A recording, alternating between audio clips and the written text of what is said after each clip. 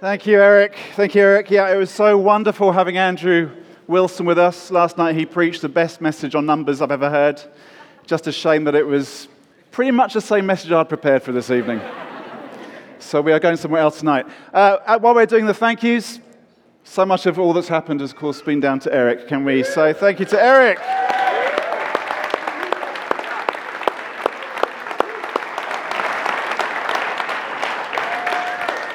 Done so much of the planning, spun so many plates, made it all happen.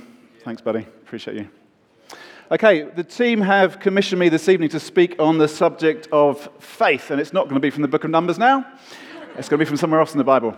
But let me illustrate how this might work. So, a few years ago, I was with Brian Barr in Nepal visiting our churches there. We were taking a conference. At the end of the trip, we went to a beautiful place in the foothills of the Himalayas called Pokhara, which is kind of the tourist mecca of Nepal. And Brian was keen to go paragliding. He said, let's go paragliding. And I said, well, I wasn't that keen, but I thought, if Brian wants to go, well, we're in this together, we're partnering together, I'll go with you. And so while I was there in the hotel room on TripAdvisor looking to find the paragliding centres with the best safety ratings, suddenly Brian jumped into the room. Hey, I've booked us paragliding and it was really cheap. To which my response was, Brian, if we're going to go paragliding, I want the most expensive. I want the gold-plated version. I don't want the cheap version. But anyway, the Jeep turned up the next morning to pick us up, and we got in the Jeep, and it felt okay, but we picked up more and more people, and finally there were 2 or 3 people sitting on every seat which had been designed for one person. It was feeling less and less comfortable, and we got to the office of the paragliding place and signed a waiver which seemed superficial at best. And then when we came out of the office, the Jeep was missing a wheel. I said, Brian, we're going to die. We are all going to die. This is the cheapest paragliding outfit in Nepal. They can't even keep a wheel on their Jeep. We're going to die. It was a question of faith. But it was only really when we were running down the side of the mountain and as the wind was filling the kite, that leap of faith had to be taken. So now it is faith which is going to lead to the most amazing experience, or it's a leap of faith that will lead to death. And of course, it was the most amazing experience. Thank you, Brian Barr, for a great experience, one of the highlights of my life. Wokingham Church, Foundation Church Wokingham, who we welcomed into partnership last night, they meet in a climbing centre. I was there a couple of months back. It's the first time I've preached on standing on squidgy crash mats and with climbing walls around. But as part of one of the activities I have at the climbing centre is a piece of kit called the Leap of Faith. And this is a wooden telegraph pole about 30 or 40 foot high. Has little wooden wedges screwed into the sides. You have to climb up this pole and then somehow leave yourself onto the little platform about 12 inches square at the top. And as you stand on the top, the whole thing is wobbling and vibrating. And there comes a moment where you have to decide to take the leap of faith, to jump off and catch the trapeze bar. Now, cold logic says there is no possible harm. There is no possible risk. The thing has been risk assessed to its absolute nth degree. You're wearing a full body harness, there's a rope and a safety rope and a backup rope. There is no possible risk of harm as you climb that pole, wobble on the top, and then finally take the leap of faith and try and catch the trapeze bar. No possible harm. But rational caution screams, don't do it! Are you mad? You're going to climb up that pole and jump off. Rational caution would say, don't do it. Presumption would say, let's take the ropes off and do it anyway. Now, how can we be neither hamstrung by caution nor compromised by presumption? This is really where Andrew was leading us last night, these different dangers, different sides of the horse. We don't want to be compromised by caution, but we neither want to be compromised by presumption. I'm channeling my inner 17th century Puritan for this talk. I've given it this title. Understanding and applying the death and resurrection of Jesus is the ground and guarantee for moving onward with faith-filled humility. Is Andrew Haslam in the building? I did that just for him.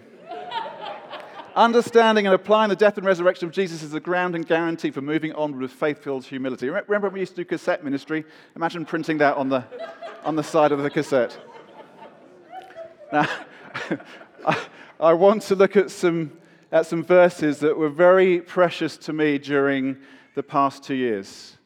2020 lockdown came in, and that first lockdown in the UK was very hard. It was that total lockdown for an extended period, and I found that very difficult. I found it very hard.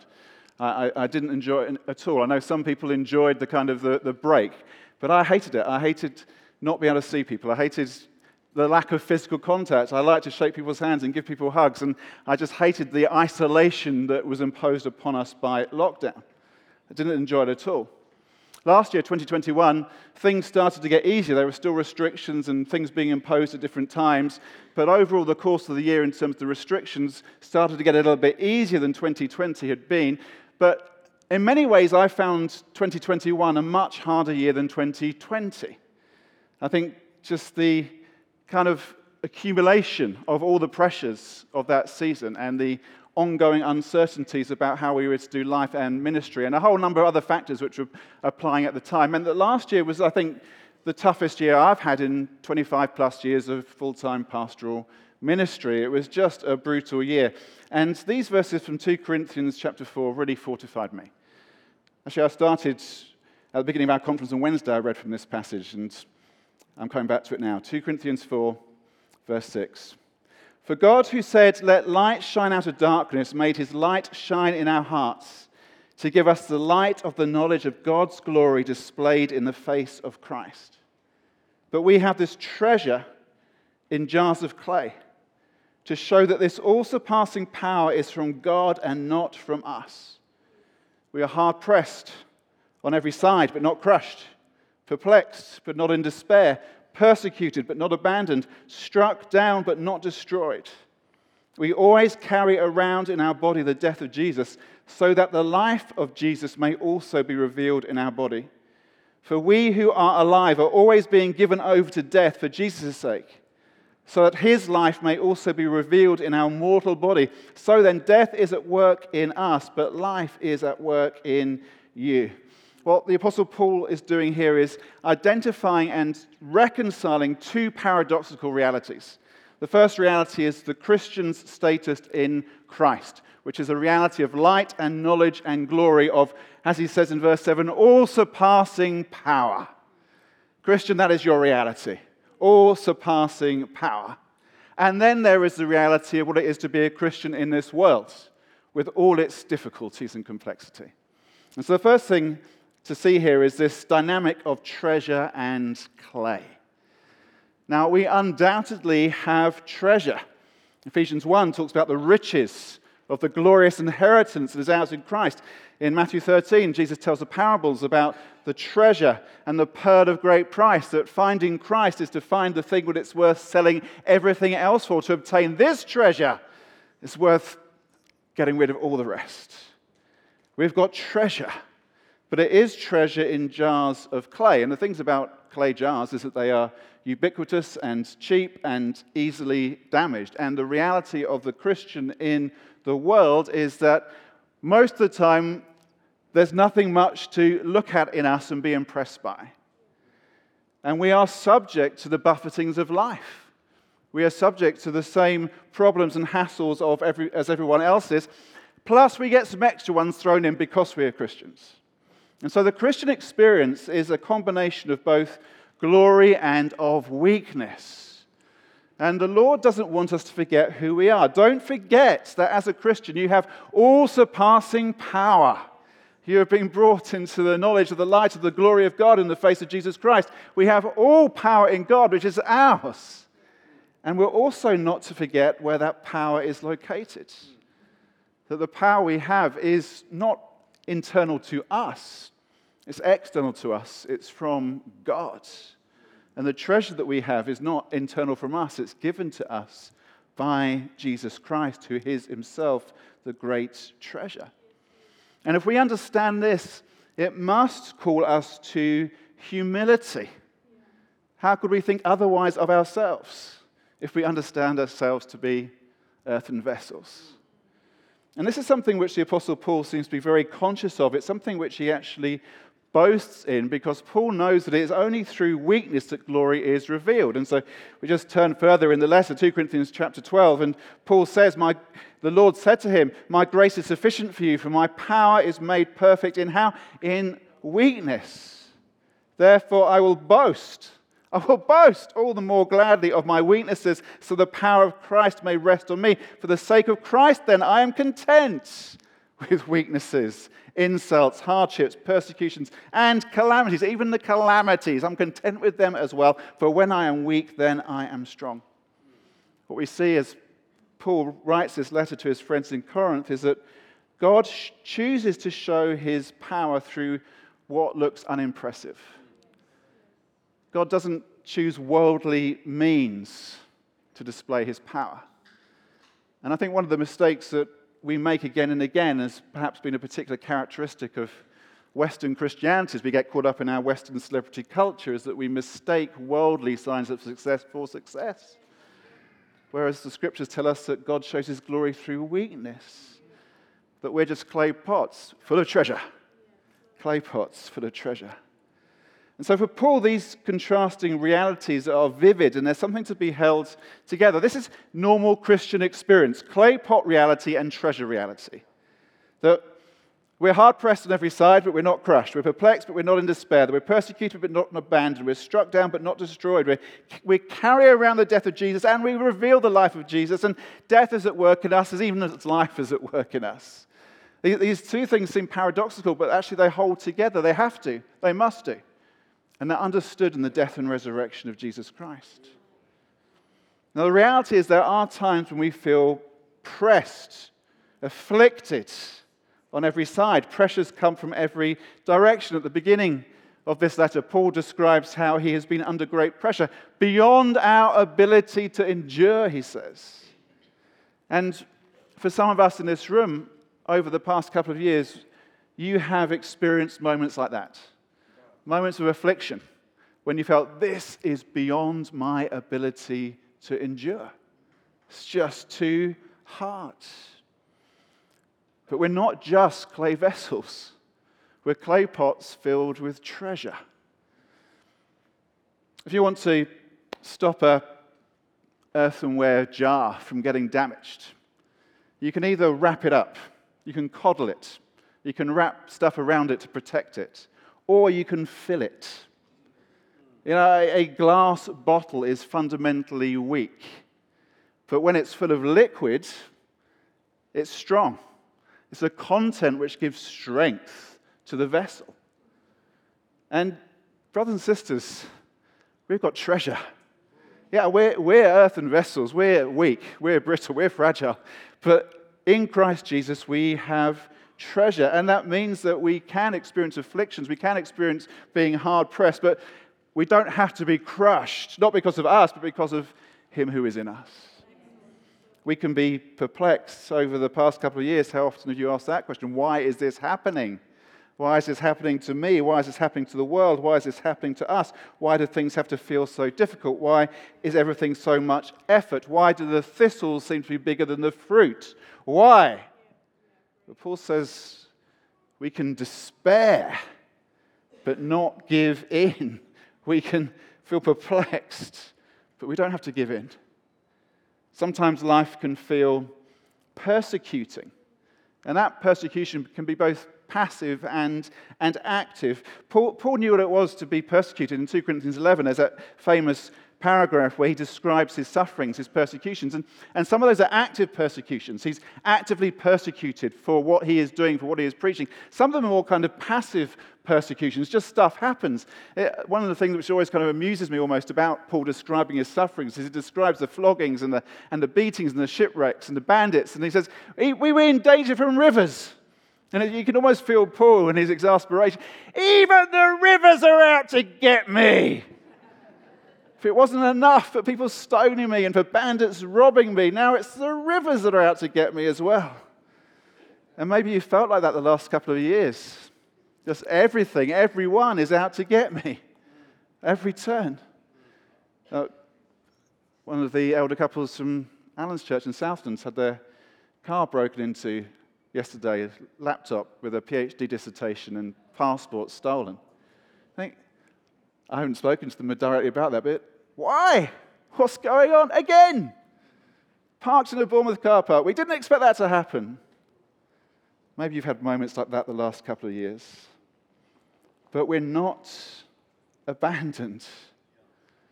And so the Apostle Paul, even though he experienced persecution, carried with him the reality that God was at work. God was at work. At times we can feel struck down. Sometimes things can come which really do poleaxe us, but they don't have to destroy us. Sometimes things just hit us so hard, they do smack us to the ground. And those things can destroy us, but they don't have to. And again, we need to learn the thing that Alan was bringing to us so helpfully yesterday morning. We need to go to the Psalms. We need to learn to lament. It's something which we haven't been good at in our kind of church. And I think perhaps over the last couple of years we've learned to do it better, and the Psalms are so helpful to us in learning how to lament. The difference between just the grumbling of the Israelites in the wilderness and the sorrowful lament of the saints of God. There is a difference. You can pour out your laments to God in a way which isn't sinful grumbling, but which is faithful trust. And when you're poleaxed, when you're struck down, lament. And we live with the reality of death and of life. We experience the reality that death is at work in us, even as life is at work in us. We would have loved to have Sheshi with us.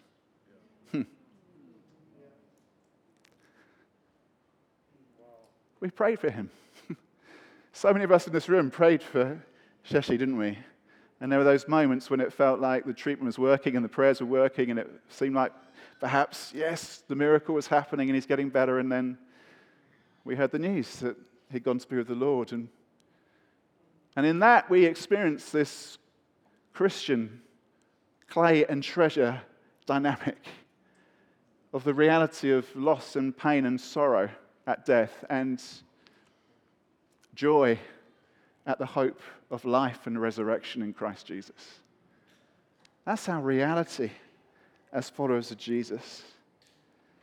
We need to understand and apply the death and resurrection of Jesus, because that is the ground and guarantee for moving onward with faith-filled humility. If we're to go humbly onwards, we need confidence in the death of Christ. We need to live in the reality of his death, because the ultimate example of going humbly onwards is Christ Jesus going to the cross. You want an example of what it means, what it looks like? What is this humbly onward thing? Look at Jesus going to the cross. No boasting, no swagger,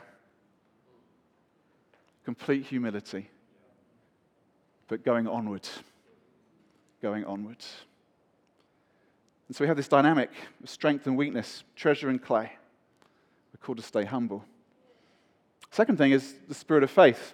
Next verse is in 2 Corinthians 4. Since we have the same spirit of faith, according to what has been written, I believed and so I spoke. We also believe and so we also speak, knowing that he who raised the Lord Jesus will raise us also with Jesus and bring us with you into his presence. For it is all for your sake, so that as grace extends to more and more people, it may increase thanksgiving to the glory of God. The Apostle Paul here quotes from Psalm 116, and that is a psalm in which the writer of the psalm is seeking the Lord's help in a time of real difficulty and distress. And in times like that, Paul says, we have the same spirit of faith. And that confidence, that spirit of faith, is rooted in the hope of resurrection.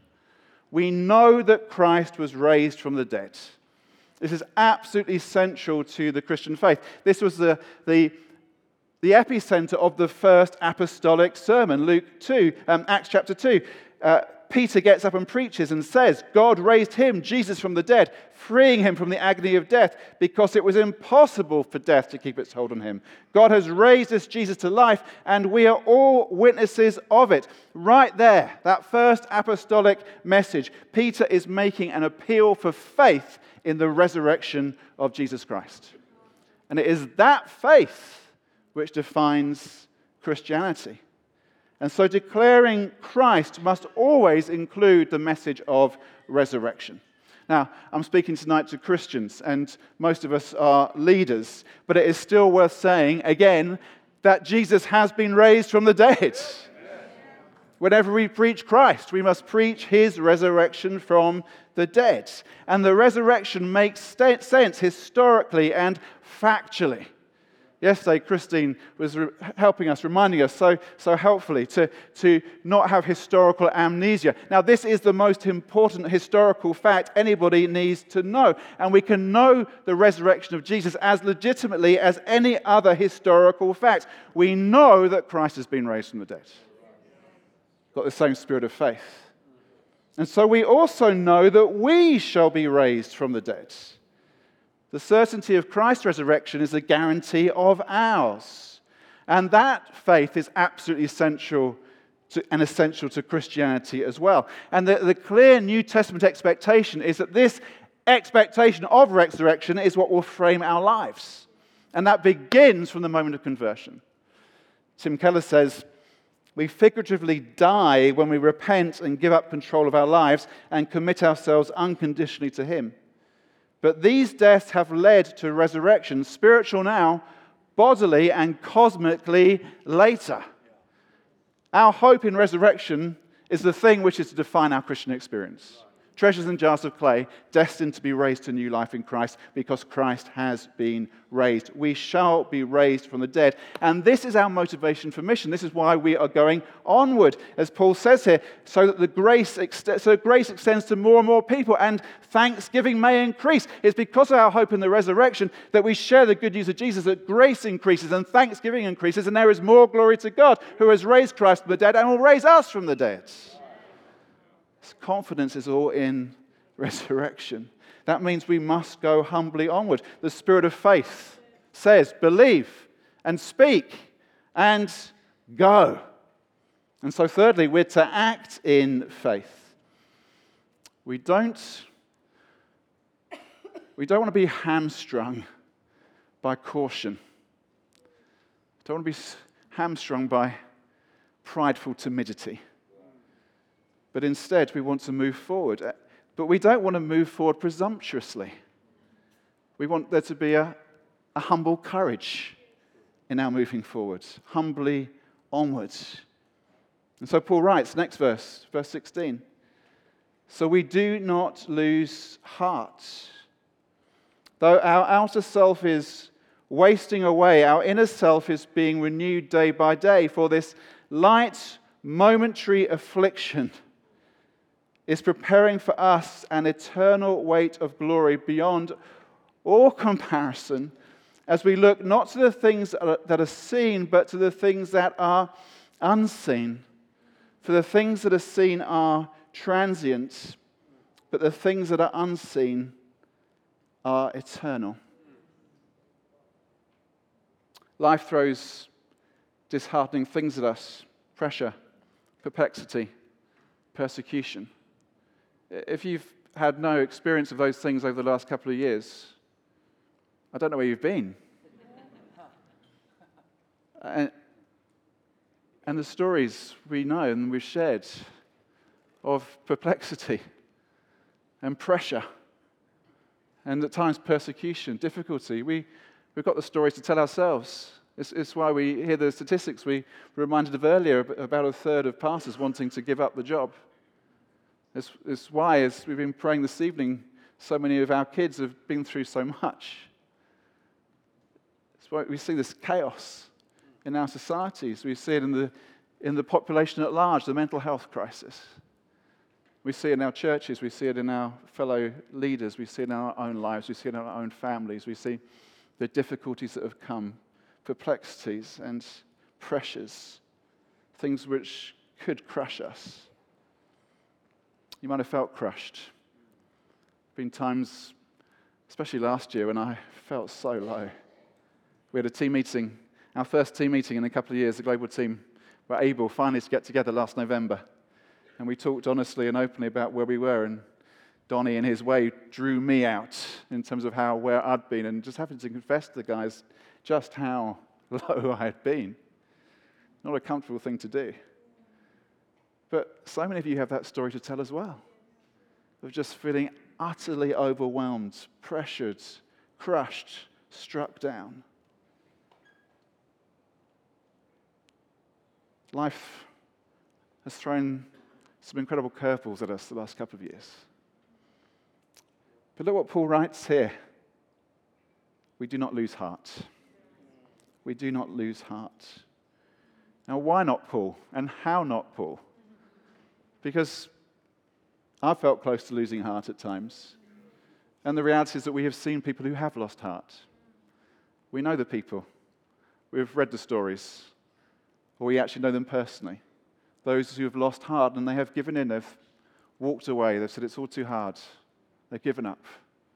Now, how, Paul, do we not lose heart?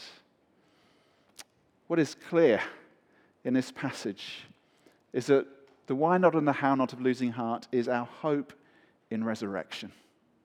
It is our hope in the eternal life we have in Christ Jesus. Resurrection power is already working in us, so that we are outwardly wasting away, but we are inwardly being renewed. The reality is that life does pass very fast. Life passes quickly. And we can feel the pressures of that. After a conference, you might feel it. The global team started to meet on Sunday afternoon, so we've been in this for nearly a week now. I looked in the mirror before coming out and thought, yeah, it's taken a toll. The aging process has been accelerated even faster by this week. Life passes very fast. That's a reality. But we have this reality. Our hope of resurrection. Outwardly, we're wasting away, but inwardly, we are being renewed. Resurrection power, resurrection life is already at work in us. And so we need a mind shift. Brian. Need a mind shift.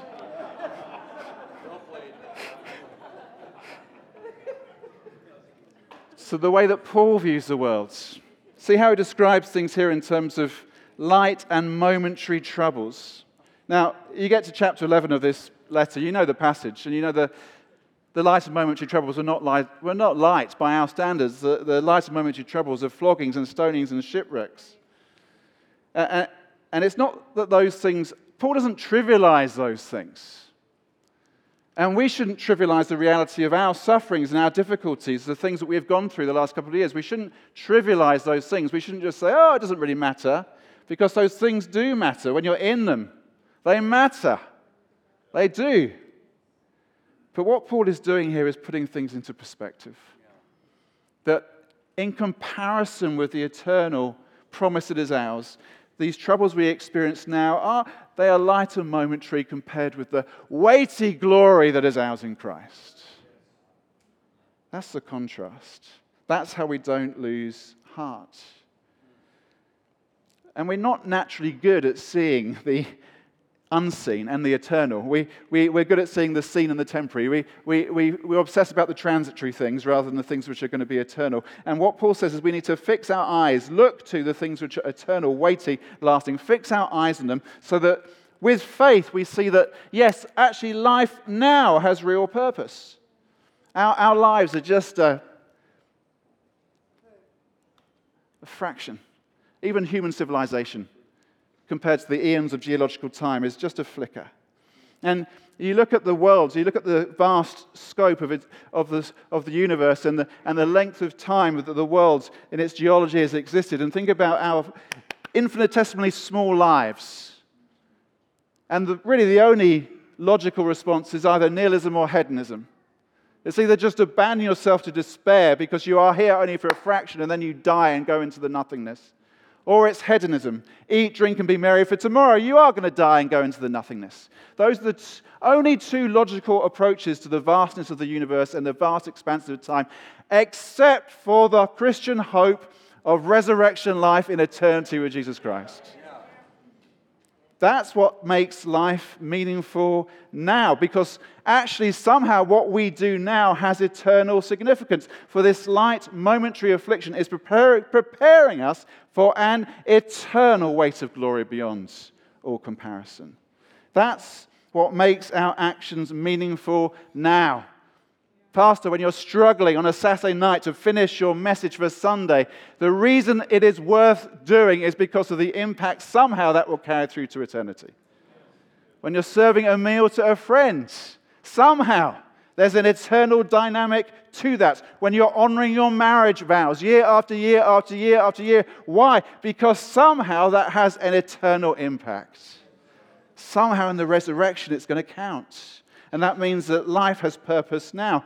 And so we also have faith that God has not given up on the world. It's easy for us to despair at the state of the world, but we have this hope that what is mortal will be swallowed up by life.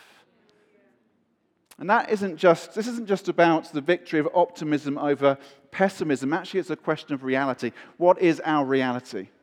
Our reality is the hope of resurrection life in Christ Jesus. That's the greater reality. And so it's so important that we see this promise of resurrection as real, substantial, weighty. It's not just a spiritual thing.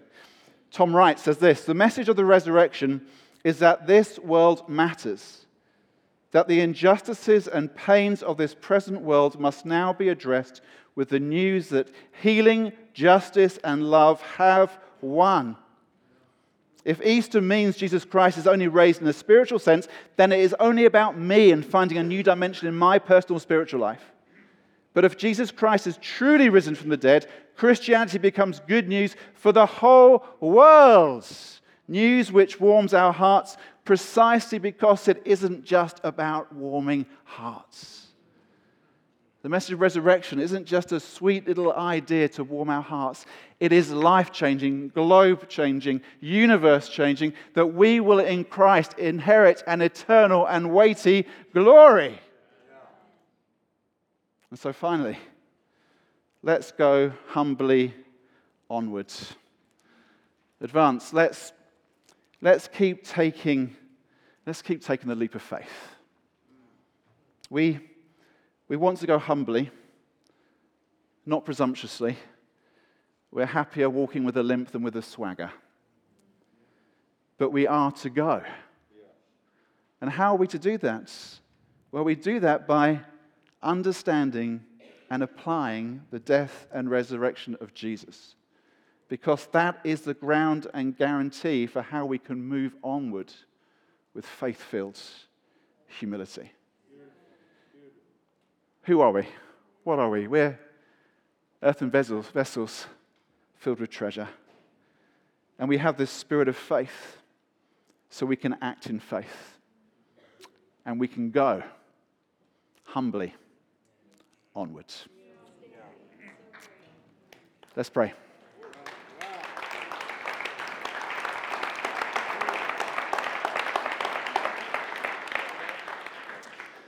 Jesus, thank you so much for all that you have spoken and ministered to us the past couple of days while we've been here.